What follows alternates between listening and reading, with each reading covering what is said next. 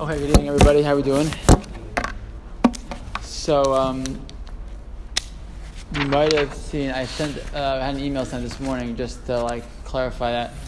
I realized as I was putting together this last piece that we weren't going to cover all of Bitachon and the second half of Hashgacha Pratis in the same share, and it'd be a bad idea. So I figured we'll just extend it. So we'll do the second half of Hashgacha Pratis tonight, and then we'll start next week Emun and Bitachon, and the last week we'll do the question about when belief is hard.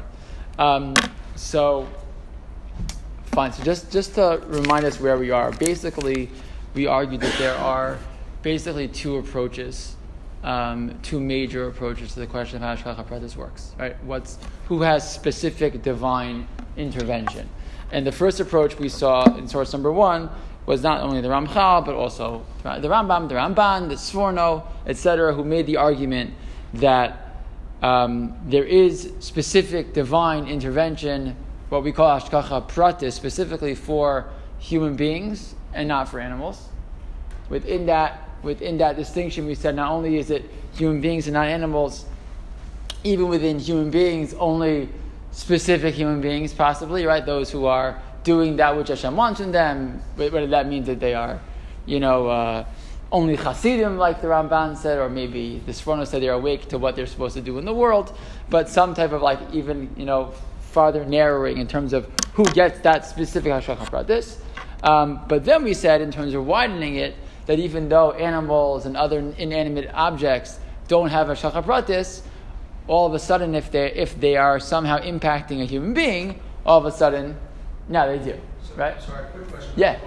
This just clarify, yeah. For all those people who are saying that Hashgacha Pratis is only for those selected few, right? What is their take on everybody else's relationship with HaKadosh Baruch Hu, or lack thereof? Well, that everyone else has the opportunity. I mean, that's sort of the point that we got to towards the end. The Ramban, that everyone has that opportunity. But until they do, meaning all the Beinonim, right, which is all of us, except right, for the selected few, right, those people who hold this are saying what about our relationship with HaKadosh Baruch Hu? Because I'm assuming I'm a Beinonim. Right. I'm assuming that I'm one of the people that they're talking about. Right. So what would they say is my relationship with Hashem if there's no Hashgacha Pratis in my life? Right. So according to what we're arguing, possibly within the Rambam and the Ramban and the Sforno, who wanted to say that Hashgacha Pratis is only for the select group, what about the rest of us? So that was sort of what we got to at the end last time, which is that even the Ramban agreed that, first of all, that it can shift different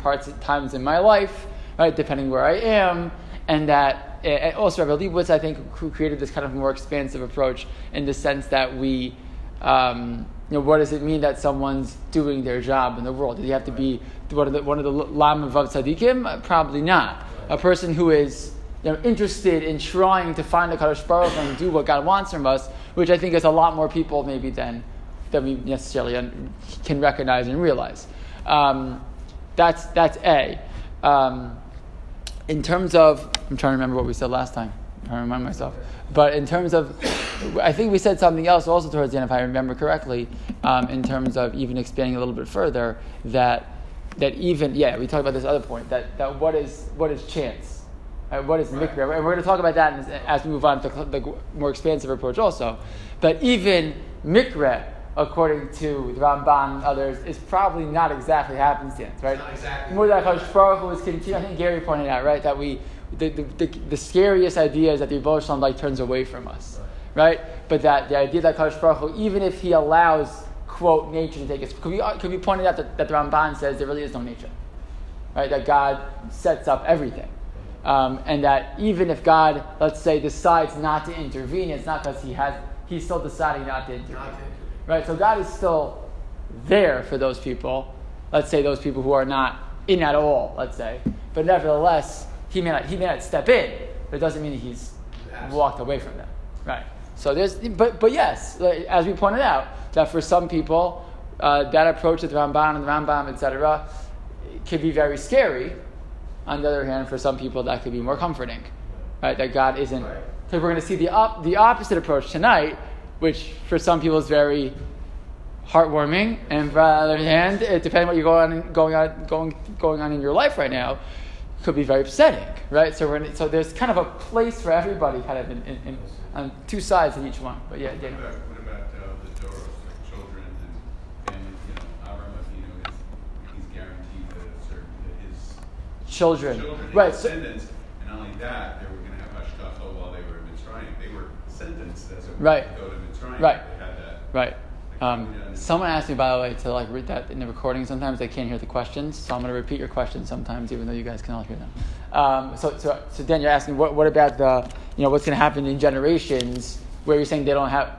What do you mean in terms of overseeing Am Yisrael? If a tzaddik is zochet to his children earning that kind of hashgacha, right? Concept like that. Look, we definitely have concepts of when children follow in the way of their parents who are tzaddikim. So there's a certain higher level than. But it's still going to be but there would be a difference between general species hashgacha or general nation hashgacha, right, versus individual hashgacha. Meaning, so God may have a plan for the Jewish people, and we're going to get to that as we move along tonight. God may have a plan for the Jewish people as a whole, and that might explain why He does X or Y or Z that don't necessarily fit for the individual, but for the klal, they're necessary and things like that. And therefore, there could be times when God protects Am Yisrael as a whole, even though He may not protect that individual baby who was killed by an Egyptian in Egypt, right?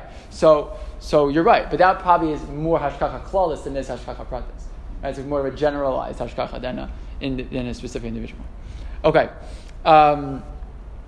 Right, and the last point that we pointed out, even within this, more limited hashgacha pratis construct, was the idea that it's up to us, in a certain sense, how much hashgacha we get. Right, that because it is dependent on how much we turn to Kadosh Baruch Hu, or Kadosh Baruch Hu turns towards us. We mentioned this quote from Rabbi Soloveitchik, right? That it's sort of the job. We think of hashgacha pratis as how God takes care of me. Whereas the Rav sees it as, and really clearly the Ramban and others see it as, how much I turn towards Ribono Shalom is how much He's going to turn back to me. It's like a relationship. It's a relationship. So if I'm looking for that coverage, so I better go find it. And that explained why we thought that Ashrei was such an important tefillah.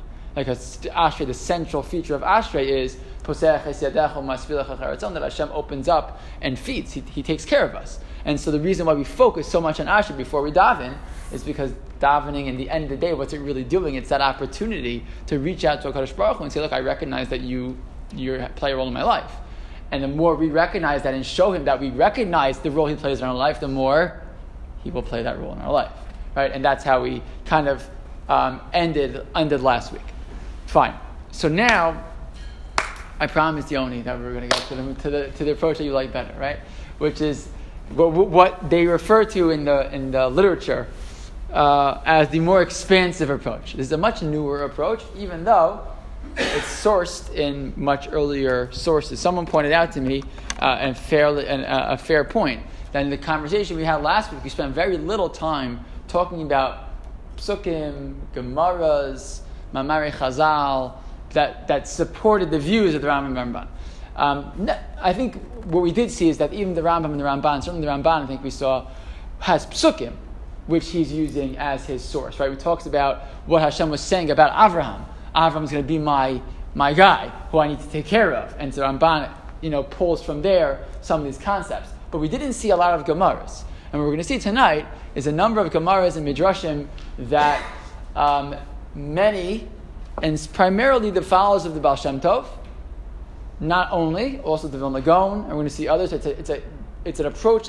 that is most readily associated with the Hasidic world, but it's not only the Hasidic world. And it's going to be a different approach than we've seen until now. So take a look already in the Gemara in Chulin on Daf Zayin. That Gemara in Chulin is the third source on your page. The Gemara in Chulin says as follows: Amr Chanina. I remember learning a Gemara like this. There's Gemaras like this in Brachos also when I was in 8th grade. I still remember this and being confused.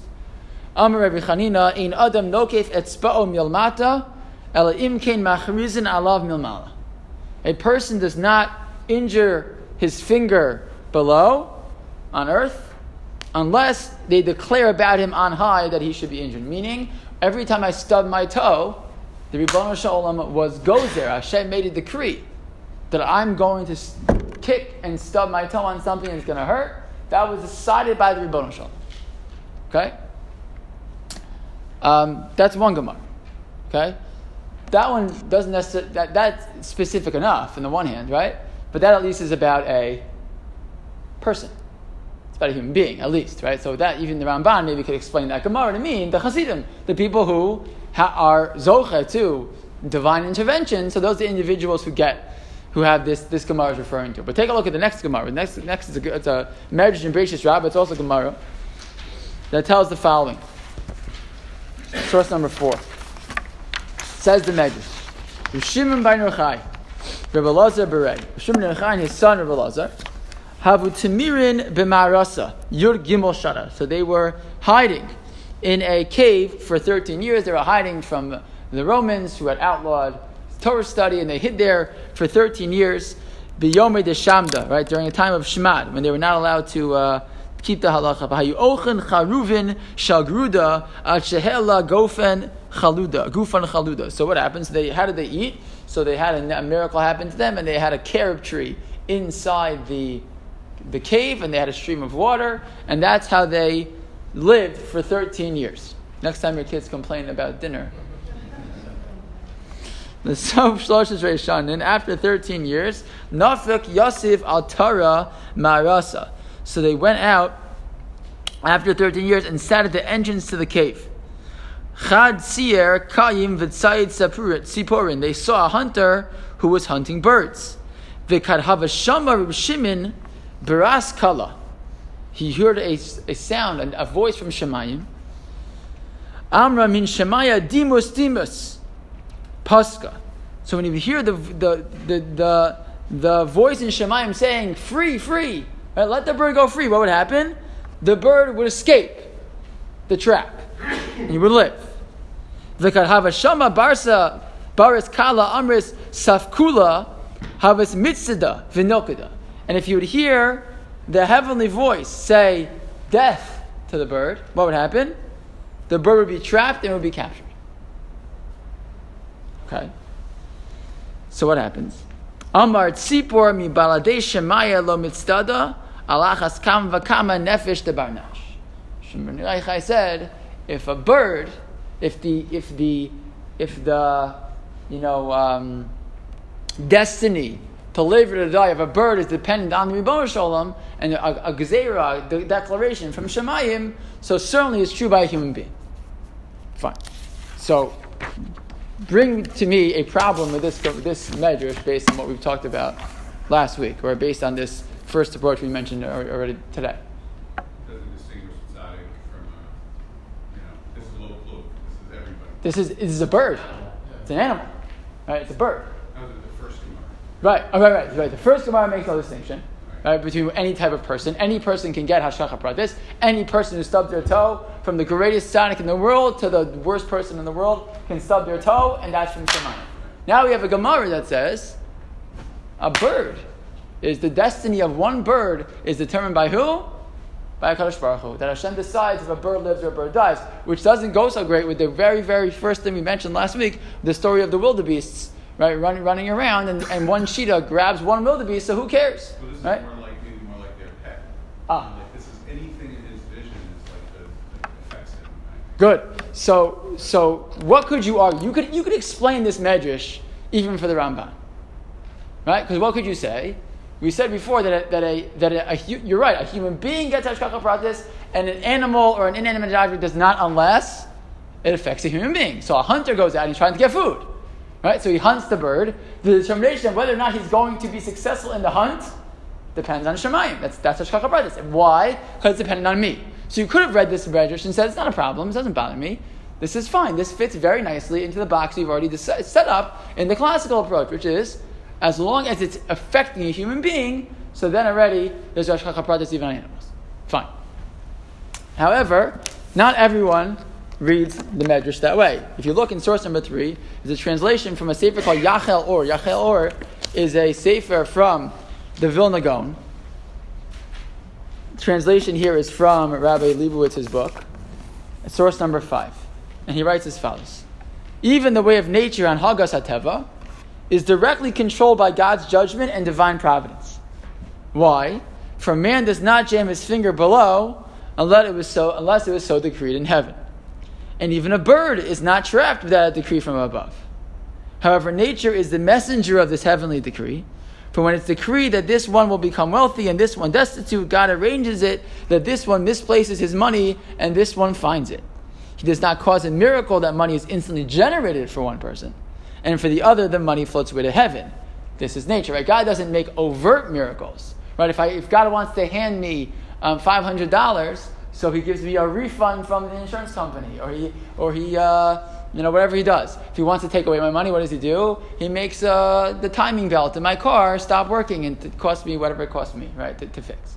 Right? It doesn't have to literally magically remove money from my bank account or magically place it there. He has his ways through nature. If you're laughing, it's because it happens to you like it happens to me, right?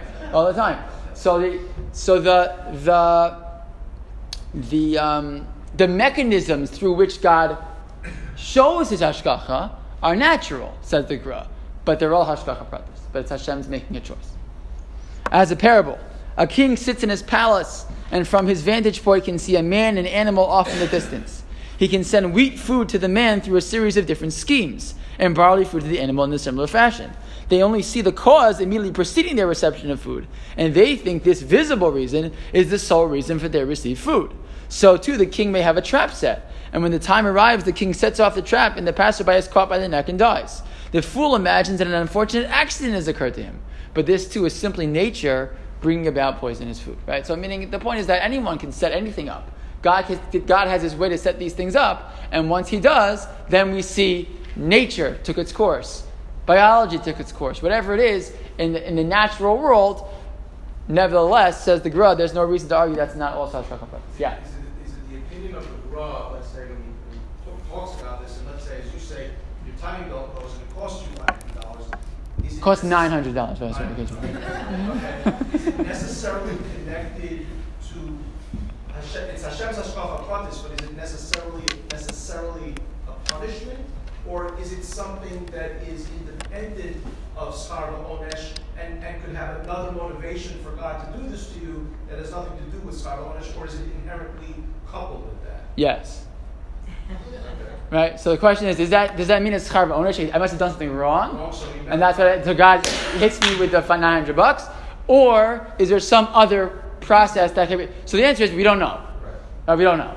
And there are multiple. I think that's something I mentioned at the very beginning last time, right? That there are still other ways through which good things and bad things can happen to us, right? There's Yisur and Sha'ava, that God allows bad things to happen to people who are perfect and done nothing wrong in order to cleanse them so they don't have to go through problems in Lam Haba. So why he does it and how he does that is a whole different conversation, right? So it could be, but could it be? I ask this question myself all the time. Maybe I should have given a little more tzedakah last month, and the Kodesh Baruch Hu wouldn't have made my car have a whatever. And do I know? I don't know. I don't know the answer. But is it right? But is it possible? It's possible. It's possible. That's part of what the Gra is arguing. And certainly others who we're going to see in a moment who talk about the concept do talk about it from a schar v'onesh perspective, which is a little bit difficult also because there's a Gemara that says that schar mitzvah b'hai amaleka. You don't get reward for mitzvahs in this world. Real rewards are in Olam Haba. So, let's not talk about it talk about that for 1 second, and I'll come to your question. The Gemara says that there's no reward for mitzvahs in this world. So everyone asks, so that's true. So why does the Torah offer rewards? Right? If you do mitzvahs, what's going to happen? Asati matar tzechem b'Torah malkosh. The rain is going to fall, and the brachos and the klolos, right? So the Rambam answers that question. The Rambam basically says, it's a Rambam we mentioned, I think, in the first year. The Rambam says, it's like a concept of schar mitzvah, right? If you do what Hashem asks of you, so what does God do? He makes it possible for you to be able to do more mitzvahs, right? He's going to give you, if you do well, you're spending your time on the right things and having good midos and et cetera, et cetera. So what does he do? In theory, he hands you more money. Why? Because if I have more money, I don't have to work as hard, and I can again continue to use my time for the right things. If I don't do that, so maybe it makes it more difficult for me, etc. Again, that's a theoretical construct. That's not saying that for this person it happens for that reason. We can't possibly make that argument. We don't know.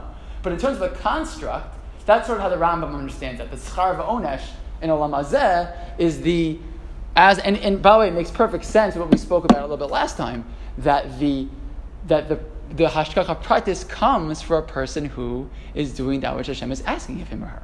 Right? If I'm doing the things that God wants from me, so God says, good, so you're on my team, so I'm going to help you through. Or you're doing the things that you're supposed to do in the world, so God says, okay, so I'm going to make sure that you get a little extra protection because you're doing the things that I want to see happen in this world.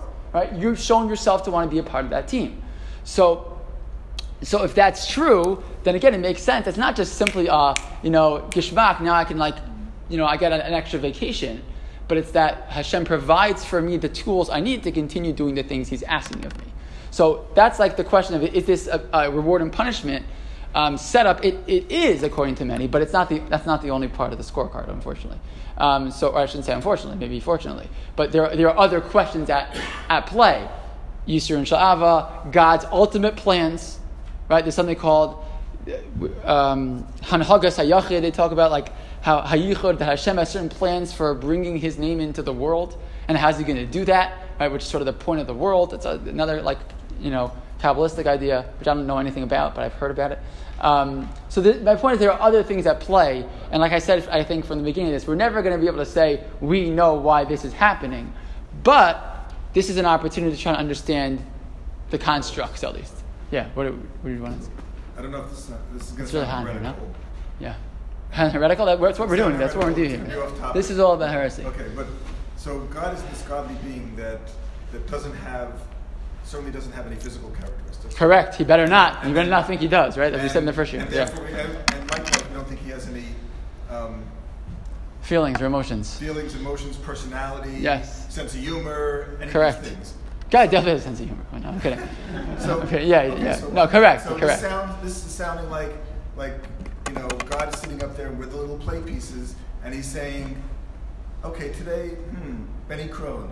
All right, timing belt. I'm going to get you timing belt. Right. And then tomorrow, I'm going to make you stub your toe. Let's see what I can do to you. Oh, now I'm going to make you win the lottery." And it's like this game that He's just controlling and just like, "All right, I got to do something bad to Benny Crone today, so timing belt. Yeah, okay, that's a good." Or right, you could say it that way, or you could say, God, who is infinitely wise and has the ability to see everything in real time at every moment and knows what's going to happen before and after, says to Himself, this person stepped out, right? And like a parent sees a child who steps out of line. If we're good parents, or we try at least, right? So what do? We look to try to find a way to help them back in the right direction, right? Because I know that I want the child. We have mental characteristics that. We're correct. So God has to have even greater than we do. God, you're right. We can't describe God as having a sophistication and wisdom. It makes you stub your toe because it's just like what bothers you about it? It's like He's playing a video game and I don't know, what should I do today? Oh, it's a quiet day. Let me make somebody stub his toe. Let me make somebody get hit by a car. But that's if God's doing it to spite us or to have fun with us. We're arguing is that not that God does it to have fun with us or to mess with us, but that it's to correct us, right? To send us in the right direction, to send us messages. Every friend likes to say this. Listen to your messages, right? It's I'm supposed to recognize what's happening in my life, and hopefully, again, it doesn't mean that I recognize it. The Rambam always writes this also. It doesn't mean that I something happens in my life and I say, oh, it must be because I did X. And that's why I'm not like a checking mezuzahs guy. You know that I always say that. I'm not into checking mezuzahs. Because that's hocus pocus, right? I am into, and the Rambam says this, if something difficult is happening in a person's life, you ask yourself, so not why did it happen, but how do I respond? There's something I can take away from this. We're going to talk about this more as we move along, but the purpose of understanding the constructs is that I can say to myself, there's a God who is involved in the world. Whether it's like the Ramban in a more general sense for most of the world and in a more specific sense for us in different ways at different times, or as we see the Hasidim say, every leaf that falls off a tree is because of God decided it. But it's a close call. Yeah. Oh my God, that car almost killed me. Right. But I just. So what's my response? Oh, that was just random?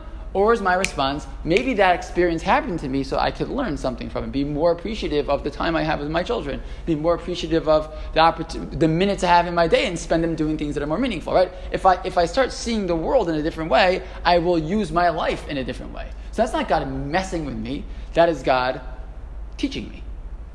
which is, I think, much more profound. Even though God's not a teacher, God doesn't have wisdom, God doesn't have a brain, but he has much greater than that. A little bit. We're going to see more. So when your timing belt breaks, it's Gamzu the Tov, and there's got to be something. Gamzu the Tov, but it depends on how I react to it. Right? It's up to me to make a decision and to think when those things happen to me. But Yeah. why are you trying to do things better without doing things wrong? I don't know. I'm going to ask, well, why is it sometimes we try to do things better and God actually makes things worse? Right? A person can be ill. A person can have financial trouble. And they say, okay, so now I'm going to start going to Minyan every single day, and I'm going to start learning all day, and I'm going to, right? I'm not arguing that we have the answer to that. We do not have the answer to that question. Right? There are too many other factors as to why God can make certain decisions that we don't understand. I'm not arguing that we know why. We do not know why, and we do not know how. But the point is that there is still a construct that God is around, and God is there, and God plays a role. Again, if you're the Ramban, you could argue, right, that for some people, something negative can happen to them, and God just didn't step in, right, allowed it to go, right, rather than God actually controlled it. The Hasidim are going to say it very differently. Let's keep moving so we can actually see the Hasidic approach, and then we'll be able to, I think, play this more. This is complicated, right? It's complicated and it's complex and it's emotionally challenging because we all have things in our life that are more positive and we all have things in our life that are more negative. And it's hard to take these and say, well, is that because we have to? That's kind of why I kind of made that introduction in the last year to remind ourselves that we are not arguing that we know why because we can't. Anyone who says they know why. After Hurricane Sandy, I was teaching at TABC still. Rabbi Adler got up and he said, I think there were some crazy people who were making claims as to why they knew why Hurricane Sandy happened, this Aveira and that Aveira, whatever. And he said if any teacher would get up in class and say they know why Hurricane Sandy happened, he said I would fire them on the spot. And Rabbi Adler meant it. Because we don't do that. We don't pretend we know why. We don't know why. But nevertheless, we try to understand the construct as best as Chazal help. Okay. So the point is that the Vilna Gaon takes these two Mamari Chazal and says, see, God controls every single aspect of the world. I don't stub my toe, a bird doesn't die, nothing happens without the Ribono Shel Olam. In fact, they say about the Baal Shem Tov that someone once asked him, how do you know how God controls the world? And because the Baal Shem Tov had said, any leaf that falls off a tree, that's because God determined that leaf will fall off a tree. So someone said to him, to the Baal Shem Tov, they said, how do you know? Like, what? Why? Why would God? So he says, follow them. So the guy went to the forest, and he waited, and he saw a leaf fall off a tree, and he followed the leaf. And it went down a stream, and eventually it followed until it finally hits a certain place, and a little worm comes, and it starts to eat the leaf. So the guy goes back to the Baal Shem Tov. He goes, I watched. The worm ate a leaf. I don't have to tell you. He goes, look what Hashem does. What Hashem does for a worm. Okay. That's what the Baal Shem Tov believed. Okay.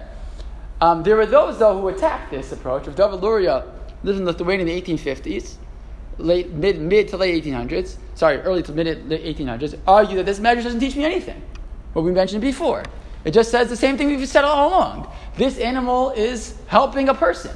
This doesn't prove to me anything that God is involved in every single aspect of our lives. Nevertheless, Rav Tzadok HaKohen Lublin, Rav Yonason Eibschitz in his Sefer Yaros Dvash, all use this medrash to support this more expansive approach that every single thing that happens in the world, in nature, is determined and ordained by HaKadosh Baruch Hu.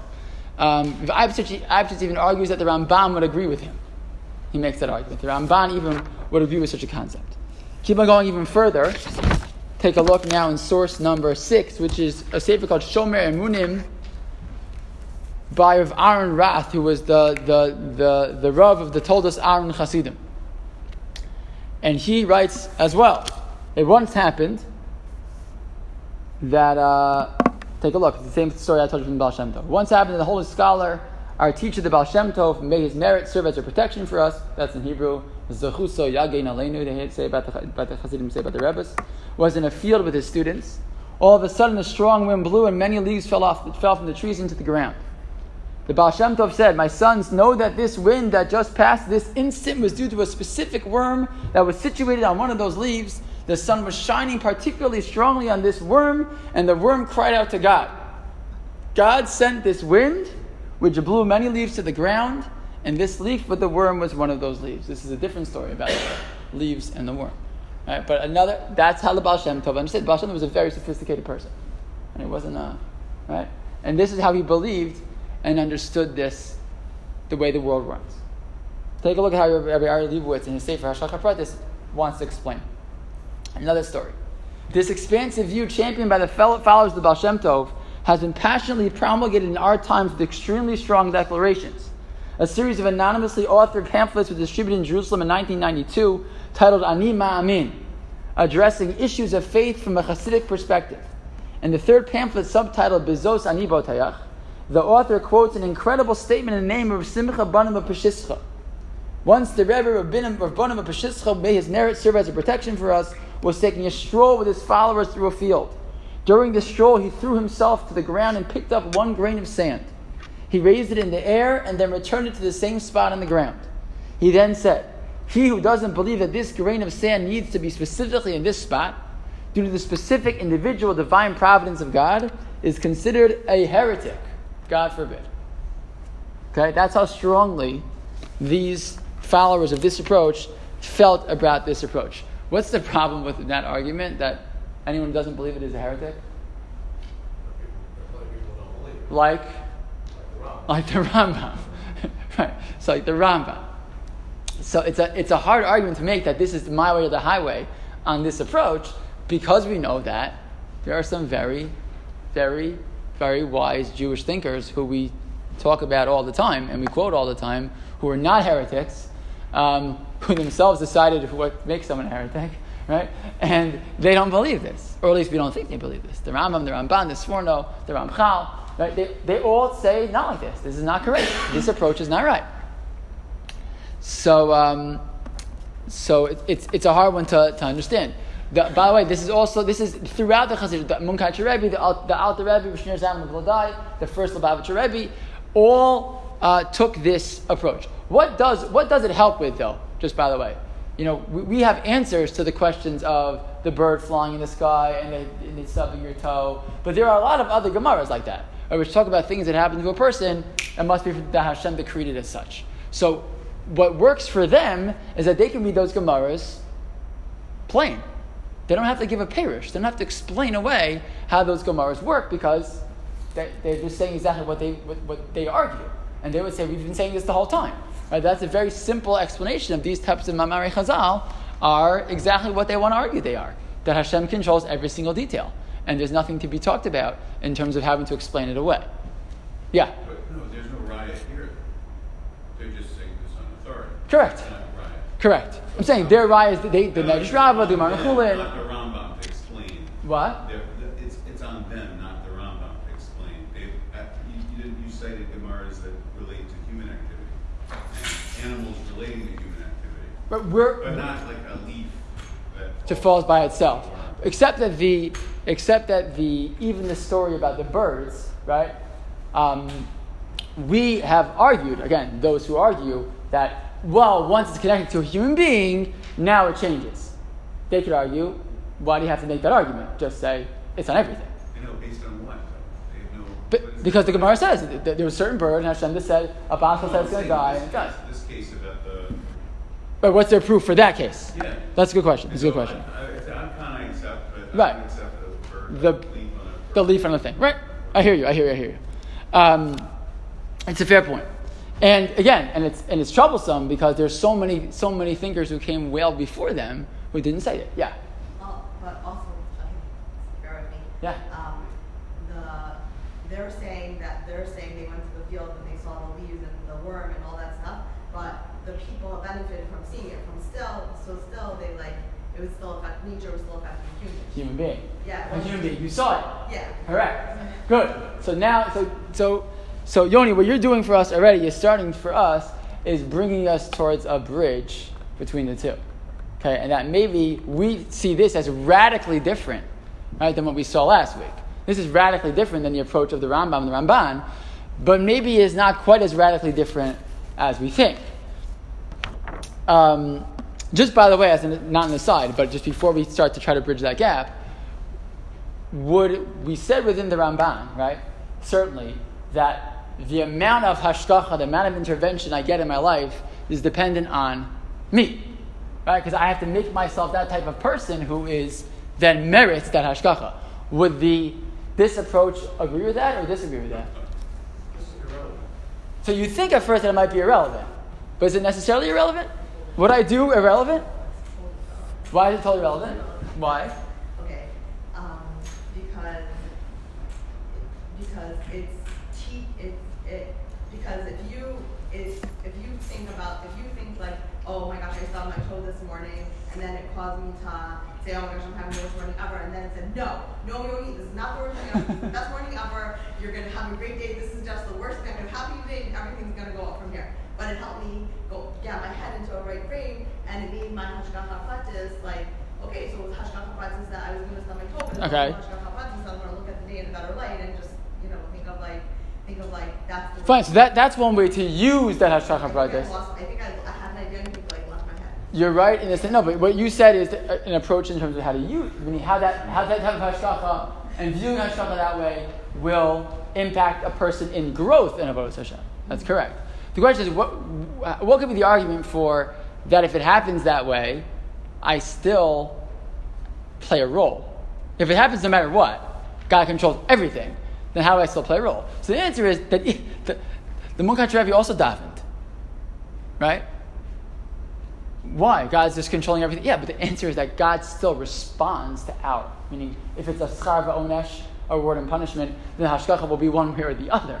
Right? What type of hashgacha is going to happen? God is not. It doesn't mean that hashgacha pratis on everything doesn't mean that God has predetermined what's going to happen. Right? What it means is that they can still very easily make the argument that my actions and my choices can still impact the way that hashgacha plays itself out of my life. Does that make sense? But Hashem's decision that a morsel of sand is there, isn't that superior judgment than somebody else's bakasha that I should have this, that, and the other? No, that's how tefillah always works. Right, I understand that, but like if I advocate for myself, maybe the koach of a gadol's tefillah could potentially yield an inferior result. Like the story of the guy who was davening at the end of his life, and he was still learning, and somebody distracted him for 1 second, and he got, that level of intervention may not be the best thing. So it's actually I think it goes against our own initiative. But why? Because Hashem's initiative, Hashem called on the Rahman of the Latava. No, that's a question. No matter how you look at hashgacha pratis, you always have the question of if everything Hashem does is for the good. So why am I davening? God decide this person will live, this person will die, this person will have a parnassa, this person won't have a parnassa. The answer is that even though we say everything Hashem does is for the good, that Hashem wants, meaning there's different ways to explain this. One classical approach to tefillah and how it works, so just to give you one, we can give a different shir on this topic, is that one approach that's given by, I think Sefer Karim, I think, says this, that there's a decree on me at this place, right? By davening, what happens? I will raise myself up. So what happens all of a sudden to the decree? It misses me. Right? That Hashem doesn't change, we change. That's one approach. There's multiple approaches. But my point is that even if you believe hashgacha pratis on every moment, fine, but if I change myself and I grow and I learn more and I daven more and I do chesed and I change myself spiritually, so then again it's still a spiritual, right, construct that then will shift based on how I act. Right? But I just want to point that out because the Hasidic approach sounds like the whole world is just predetermined. I'm just sitting around. I'm just waiting for the things to fall the way God wants them to. The answer is no. That God is just here the whole time, and He's constantly shifting and moving even more than we realize it. But still doesn't take away the power of my bechira chafshis, my choice to do things. That's a different question. That's a different theological quandary. If God knows what I'm going to do, how do I have a choice? That's a separate question. But Rambam asks and says, I don't know. And the Kesef Mishnah says, and the Ravid says, what are you asking questions if you don't know the answers to? This is my favorite Rambam Ravid Kesef Mishnah. The Kesef Mishnah responds, I'll tell you why. Because the Rambam knew that someone else was going to have the question, and they weren't going to know the answer and say, I have no Amunah. And the Rambam's going to say, you know what? Actually, it's okay to have questions and no answers. Part of life. So because the Mishnah says the Rambam was teaching us that when he asked the question and didn't give the answer. I'm raising for you a lot of questions and not giving you enough answers. So maybe I'm trying to do the same thing. But I just wanted to point that out, that this, even though we have this approach to Hashgacha Pratis from the Hasidic, and by the way, this is the approach that has become pervasive in Am Yisrael, certainly in the Orthodox world. Not everybody, but it's become very pervasive. This sense of when you say just the phrase Hashgacha Pratis to most people, a lot of people think of Hashem controls the entire world. Every single thing that happens in the world happens from Hashem. Some people are thrown off when they hear about the Ramban. I mean, not everything. The Ramban came first, but the Baal Shem Tov and his followers, and also the Vilna Gaon, even though the Vilna Gaon was actually the antagonist of the Baal Shem Tov, they took this in this direction. So the question is, then, are these approaches really so very different, or is there some way to, quote, bridge the gap between the two? And I want to offer you 3 options, 3 ways that maybe these two approaches are not so different from each other. Okay? First of all, and Rabbi Leibowitz does this in his Sefer, again, the Sefer Hashgacha Pratis, you can get it on Amazon. If you want to go through all of these different approaches and see all the Mamari Chazal and all the pieces that he pulls. It's like about 150, 60 pages on these topics. He also has a whole second section on Hashgacha Pratis versus free will. It's a whole different question, right? If you believe that Hashem decides I'm going to hit in the face, but that person decided to hit me in the face, so how does that work? It's a separate question. But he offers 3 possibilities. And the first thing he points out is that even, and we've seen this already last week, that even those who hold their very strong views on Hashgacha Pratis oftentimes contradict themselves. We saw the Ramban last time, right? Who said that it's only the Hasidim who have Hashgacha Pratis. And then he said, well, actually, everybody kind of is depending on their actions, Hashem does something to them. So the Ramchal is the same way. We saw the first source we saw tonight was the Ramchal, right? Moshe Chaim Luzzatto, who argued that only human beings get Hashgacha Pratis, nobody else. Take a look at source number 8 in Das Tvunos, another sefer by the Ramchal, where he says, he who believes in God's unity and understands its concepts has to believe that God is one, individual, and unique.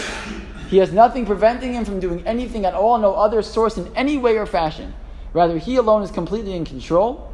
He alone governs all of creation with specific individual divine providence. Nothing in this world is born unless it is a result of his will and handiwork, and nothing is the result of chance, nature, or constellations. What does that sound like? Which approach does that sound like? Sounds like the Baal Shem Tov. But I thought the Ramchal is on the other side. So that's point number 1, is that not everybody, it's just, and as we've seen, it's just not that clean. Right? Everything's not so compartmentalized so easily. Okay? That's number 1. But, so that's just one example. And we saw this in the Ramban last week also. It's just not that simple. So, is it possible to argue that maybe the Baal Shem Tov, who did know the Rambam and the Ramban, right? Not knew them personally, he knew what they said, right? He had heard of the Sefer Ikarim, etc. So how does he take this seemingly different approach, or is it really so different? So one argument is to argue that everybody really agrees that only human beings have a Hashgacha Pratis, right? Have specific individual divine providence. But what that means is that it's only, and it may be only these specific people who have, again, some closer connection to Hashem. But what that means by having specific individual divine providence is that you experience it in an overt way. In a way that is, I don't want to say supernatural, but it's kind of more obvious. Like the guy, right, who had the money for the flight. You mentioned the story last time. He had money for the flight in one cupboard, and he had a fire in his house. And the only place that got burnt was that one cupboard with that money, right? It's like, it's not supernatural, but it's kind of strange, right? But maybe you could argue that everybody else does experience hashgacha pratis, but how do they experience it? Like the Vilna Gaon said, like nature. It's the experience is more natural, and that even the Ramban would agree that there's hashgacha pratis in a natural way for every person, no matter who you are, no matter what you've done, no matter how close you are. But that when you're one of the Hasidim, then you get it in a more overt way. And it would explain one line we saw last week at the Ramban. Look at the Ramban in source number 9. The Ramban in source number 9, what did he say? Look at the language. So he argued, V'daki anisim lo yasu l'tova o l'ra rak l'tzadikim gemurim l'rashayim gemurim. Right? That nisim, right? Miracles only happen for the great tzadikim or the really, really bad people that Hashem wants to destroy, like Korach, right? Aval habeinanim kederech minhago sha'olam yaseh behem. So nature takes its course, and if you would stop there, we'd say, okay, we get you, Ramban. And then he says, Tova ora kidarkam uka'alilosam. Good and bad happens to them depending on their actions. If you're the Ramban and you told me that only the grace of tzaddikim have hashgacha pratis, what's that line? What does that mean? What does that mean that everybody else has good and bad happening depending on their actions? It means that everybody does. It's just that nisim happen to the great, special love and vavniks. But that everybody has some element of divine providence in their life, depending. And again, it's dependent on how we act, and we're expected to respond. What's fascinating is that we find also in the Malbim says something similar also. Look at source number 8. Source number 10 is the story in Rus. What happens in Rus? So Rus, comes back with Naomi back to Eretz Yisrael, and she goes back to their community, and she goes out to find food. And where does she happen to end up? The first place she goes. She goes like a pauper to collect. Yeker mikre.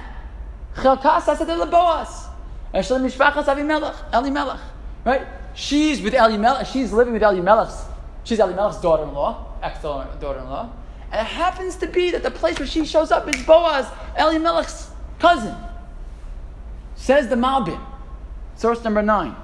Vayikar mikre, ha-mikre hu davar she'enu mechuyav misibas haragilos. Mikre means something that, you can think of something normal, but it's not. Vayisaper katuv she'agam shenire shema shabasa el sada azeh dafka hu mikre gamur. Even though it looked like, coincidence, be'emes hi mikre. It is a mikre. What kind of mikre? It happens specific. Right? That mikra, we've been using this phrase mikra as happenstance.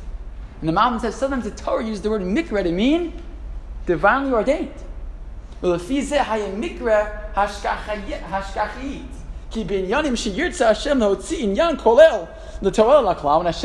needs something to happen, so God plays a role in the mikra, in the happenstance, in the seeming coincidence. There's a person, his name is Lieutenant Birnbaum. He was a lieutenant in the American military during World War II, and he liberated the camps. Wrote a book. There's a book. I think it's an art school book called Lieutenant Birnbaum.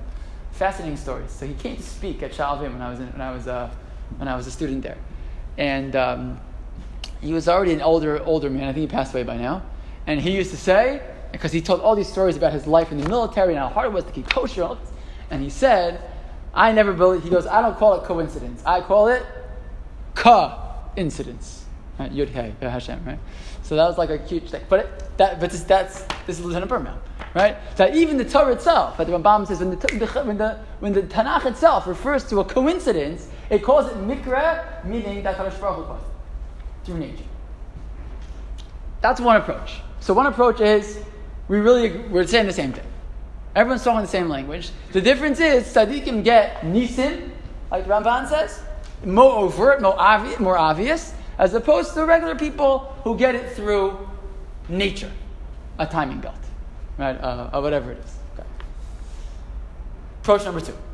Approach number 2 is that maybe by human beings, the hashgacha is dependent on our actions, right? It's dependent on schar v'onesh. We make certain decisions, and then certain things happen because of that, which of course is impossible by non-humans.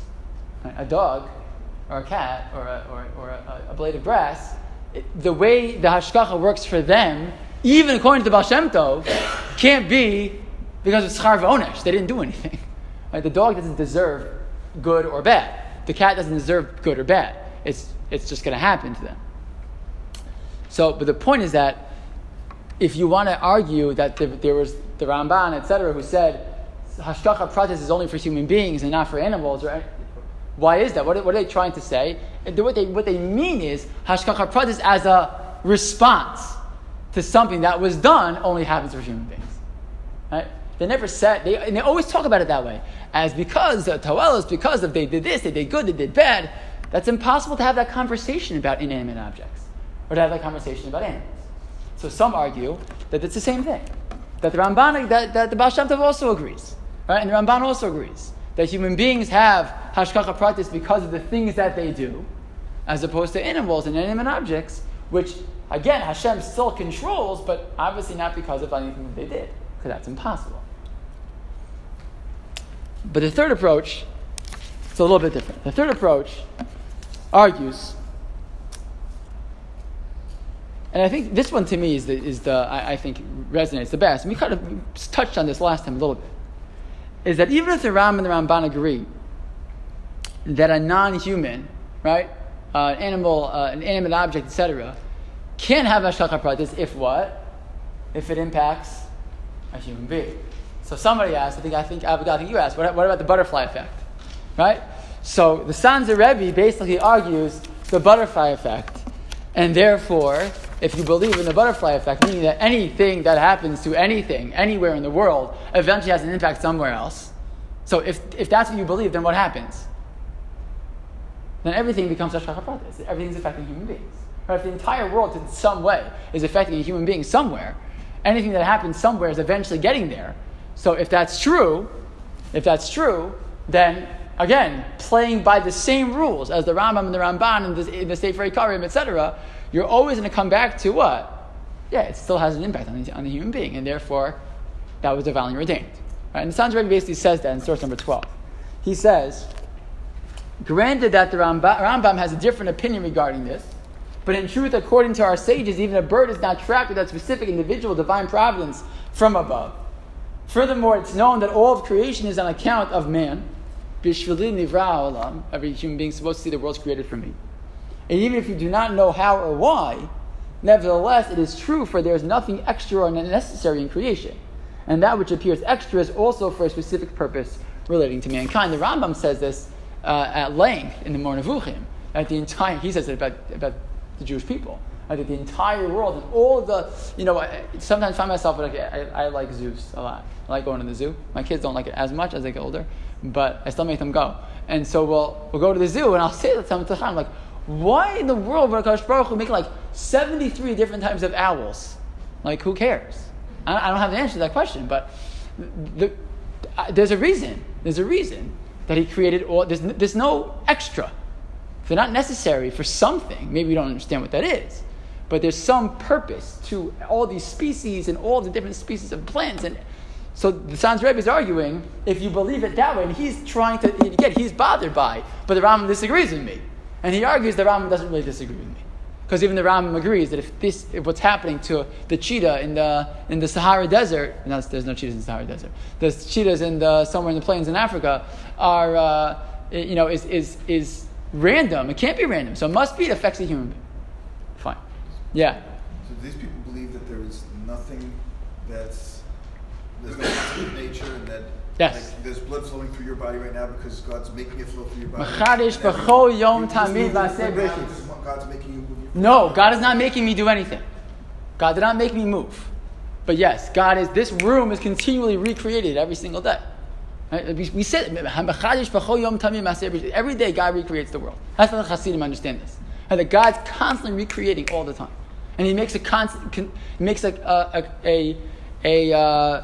a choice to recreate the world in the same way or in a different way each and every time. It's hard because we can't fathom it that way. We don't see it that way. We don't look at it that way. We don't see that happening. So it makes it's confusing. And by the way, we don't have to. This is just three approaches to try to say they're not arguing. You can still say they argue, right? You can still say they argue, and you can still say I like the Ramban better. I'd rather assume that not every single blade of grass the Ramban said a simple reading of the Ramban could argue that every blade of grass is not there because God determined it that way. The nature works the way it does because God created it that way, and God decides not to change it. But if the blade of grass falls here or there, God doesn't really care. You could say that.